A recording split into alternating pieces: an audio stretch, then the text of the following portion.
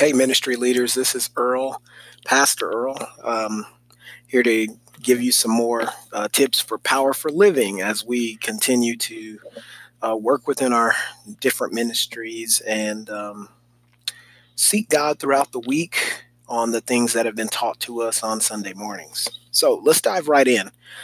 Yesterday, we were challenged by Bishop Bill Godair and his message about pruning. And one of the things that I kind of wanted to focus on today within that message is the statement that he made where he says, your miracle is in what you have left, not in what you have lost. And so this is a very intriguing statement. And I think what helps illustrate this as God takes us through the pruning process is Luke chapter 9. Luke chapter 9, verses 1 through 3. I'm going to read it in the New Living Translation. It's just a little bit more clearer. So, verse 1, Luke chapter 9, 1 through 3. One day Jesus called together his 12 disciples and gave them power and authority to cast out all demons and to heal all diseases. Then he sent them out to tell everyone about the kingdom of God and to heal the sick. Verse 3, take nothing for your journey, he instructed them. Don't take a walking stick, a traveler's bag, food, money, or even a change of clothes. All right, so this is very interesting. This is a pretty awesome piece of scripture because Jesus is in fact in this scripture letting his disciples know that in leaving what he's instructed them to leave behind, they're going to have to try something different than what they're used to. It is natural when you go on any kind of a journey of any kind to be prepared.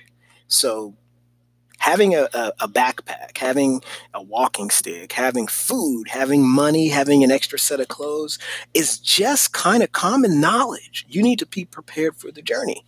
But Jesus is saying, not so. I want to try something new with you.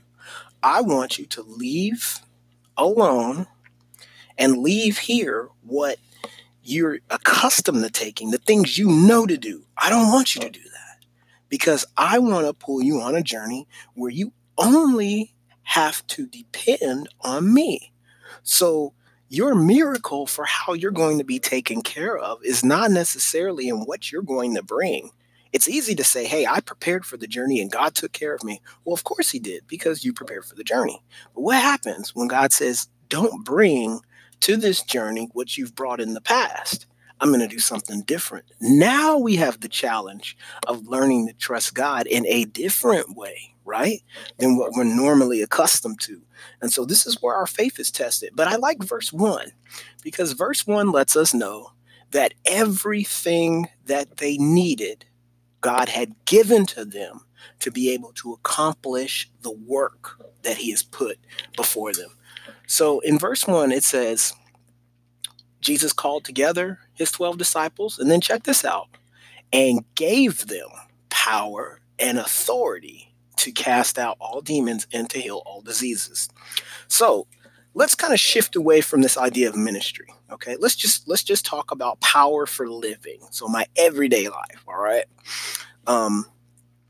Whatever task has been put before you, whatever challenge has been put before you, where God has sent you, God has given you power and authority to be able to get the job done. That's what verse 1 tells us. The disciples' job in this case was to go out and proclaim the kingdom of God.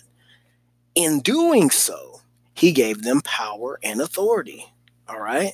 So, and then and accompanied with that, and we're going to get back to this power and authority, and accompanied with that, he's saying, and what you normally would take on a task like this, I don't want you to take because I want you to trust in me the entire way to get you through.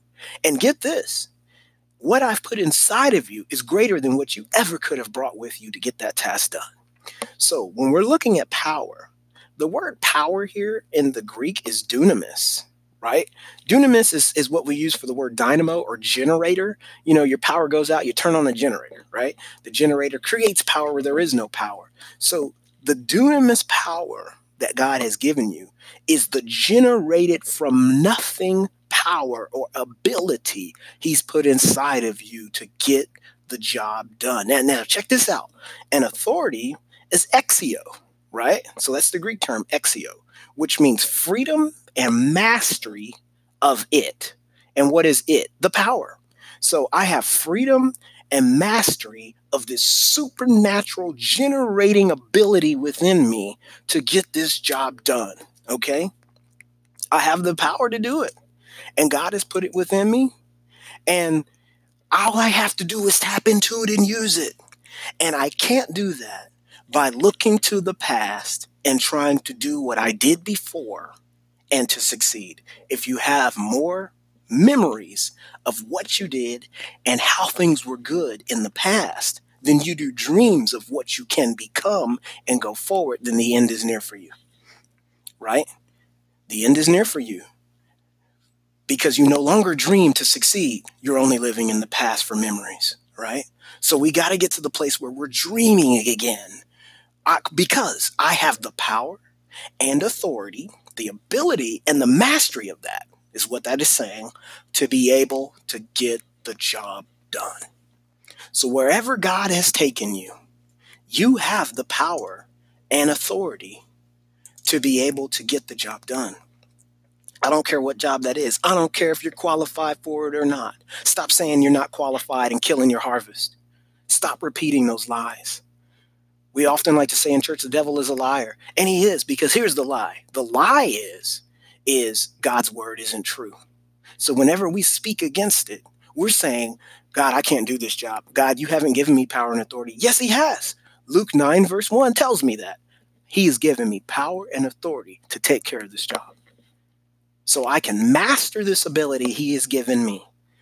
The only way that I can do that, though, next step, the only way I can do that is to begin to practice that. Okay? The way you get better in anything you do is you have to practice.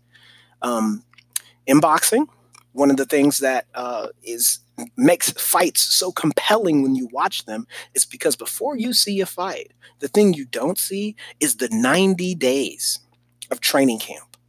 The blood, the sweat, the tears, the hardships. You don't see that. All you see is the event, and the event is exciting. But to be able to do something like that, you have to be in shape. So here's the challenge for this week.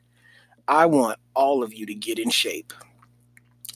I want you to get in shape in the battlefield of your mind. There are places where God wants to take you and already has put you. And we have spoken negative about our harvest there. And God has given you power and authority, right? Which means what? The ability and the mastery of that ability to be able to be successful where you're at. We need to stop killing our harvest and we need to stop living in the past. It's time to start dreaming again.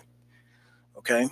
So that's all the time I got for you today. I wish I could go further, but we can't. We're just building kind of upon what we touched on yesterday, and we'll go from there. So this is Pastor Earl. Again, if you have any questions for me, always shoot me an email, send me a text, and I'll be quick to respond and help you out. So thank y'all, and I'll talk to you next week.